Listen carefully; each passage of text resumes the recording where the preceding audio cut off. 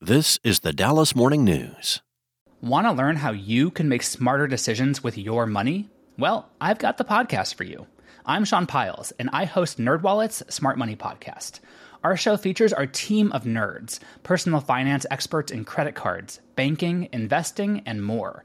And they'll help you make the most of your money while cutting through the clutter and misinformation in today's world of personal finance. You'll get clarity on strategies to help you build your wealth, invest wisely, shop for financial products, and plan for major life events. Listen to NerdWallet's Smart Money Podcast wherever you get your podcasts. It's Friday, February 16th. It will be a windy day in Dallas today with gusts up to 35 miles per hour. The high will be 72, but the temperature will plummet.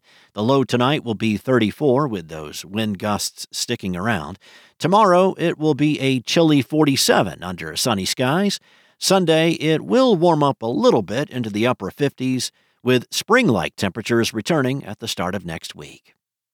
Here are today's headlines. Dallas Mayor Eric Johnson confirmed Thursday that he filed for divorce from his wife Nikita last year in a case sealed from the public by a Dallas judge. The mayor said in a statement to the Dallas Morning News on Thursday that he had intended to keep the divorce private until it was finalized for the sake of his 3 young children. He said he regrets that the case has pulled other people into a private family dispute over the division of assets. The Johnsons married in September 2007. Because the divorce case file is sealed, no records of the case appear publicly online in Dallas County. However, D Magazine reported about the case Wednesday after the outlet was alerted to the proceedings when editor Tim Rogers was subpoenaed to testify at the Johnsons' divorce trial the day before.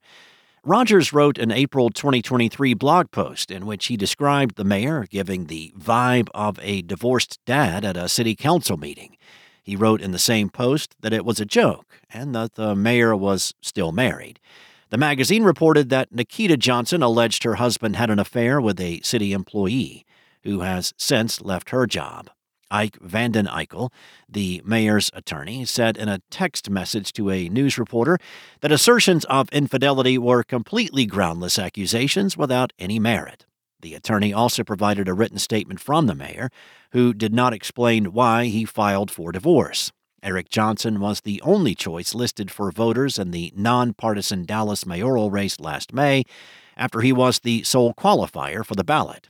Records show Johnson received 93% of the ballots cast from voters in Dallas, Collin, and Denton counties, while 1% went to write-in candidate Kendall Richardson and 6% went to other write-in candidates. This is Johnson's final mayoral term, which ends in 2027. Johnson declared himself a Republican in September after being a longtime Democrat. He served 5 terms as a state representative starting in 2010 before first getting elected Dallas mayor in 2019. Up next, a prominent Dallas megachurch wants a judge to prevent construction of a 200,000-square-foot warehouse near a residential neighborhood, citing environmental racism and the city's antiquated zoning practices. Friendship West Baptist Church, a black megachurch on Wheatland Road, has filed a legal challenge against the warehouse project, which, if built, would be sandwiched between the church and a government facility and across the street from a high school and residential neighborhood. The church, represented by attorney Paul Stafford, in its filings also alleges the proposed warehouse would encourage further historical hardship and developmental discrimination in the community. Stafford says the project is emblematic of Dallas's history of zoning industrial sites near low-income, predominantly black and Latino neighborhoods. Stone Lake Capital Partners, a real estate investment firm that controls SL6, the limited partnership entity spearheading the project, said the land has been zoned for commercial use for the past 2 decades and was marketed as such when it purchased the 18-acre tract in 2021. The company has, in turn, sued the city for not approving the building permit. In other news, a hidden camera shows Texas college employees, including those from North Texas schools, suggesting that they're finding creative ways to pursue DEI initiatives despite the state's ban. University staffers are shown in the 7-minute video posted to YouTube responding to questions about diversity, equity, and inclusion, or DEI. Starting January 1st, a new state law went into effect barring DEI efforts at public universities and colleges. The video was recorded by Accuracy in Media, a group that describes itself as using citizen activism and investigative journalism to expose media bias, corruption, and public policy failings, according to its website.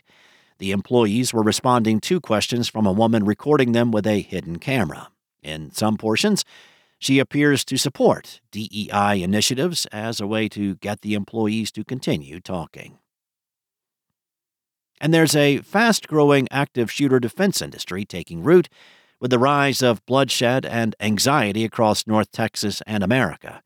As the rate of gun deaths grows in Texas, the pro-business state has turned to solutions that have transformed what it's like to walk into schools and remade business priorities for executives who know these uniquely American tragedies can be lucrative.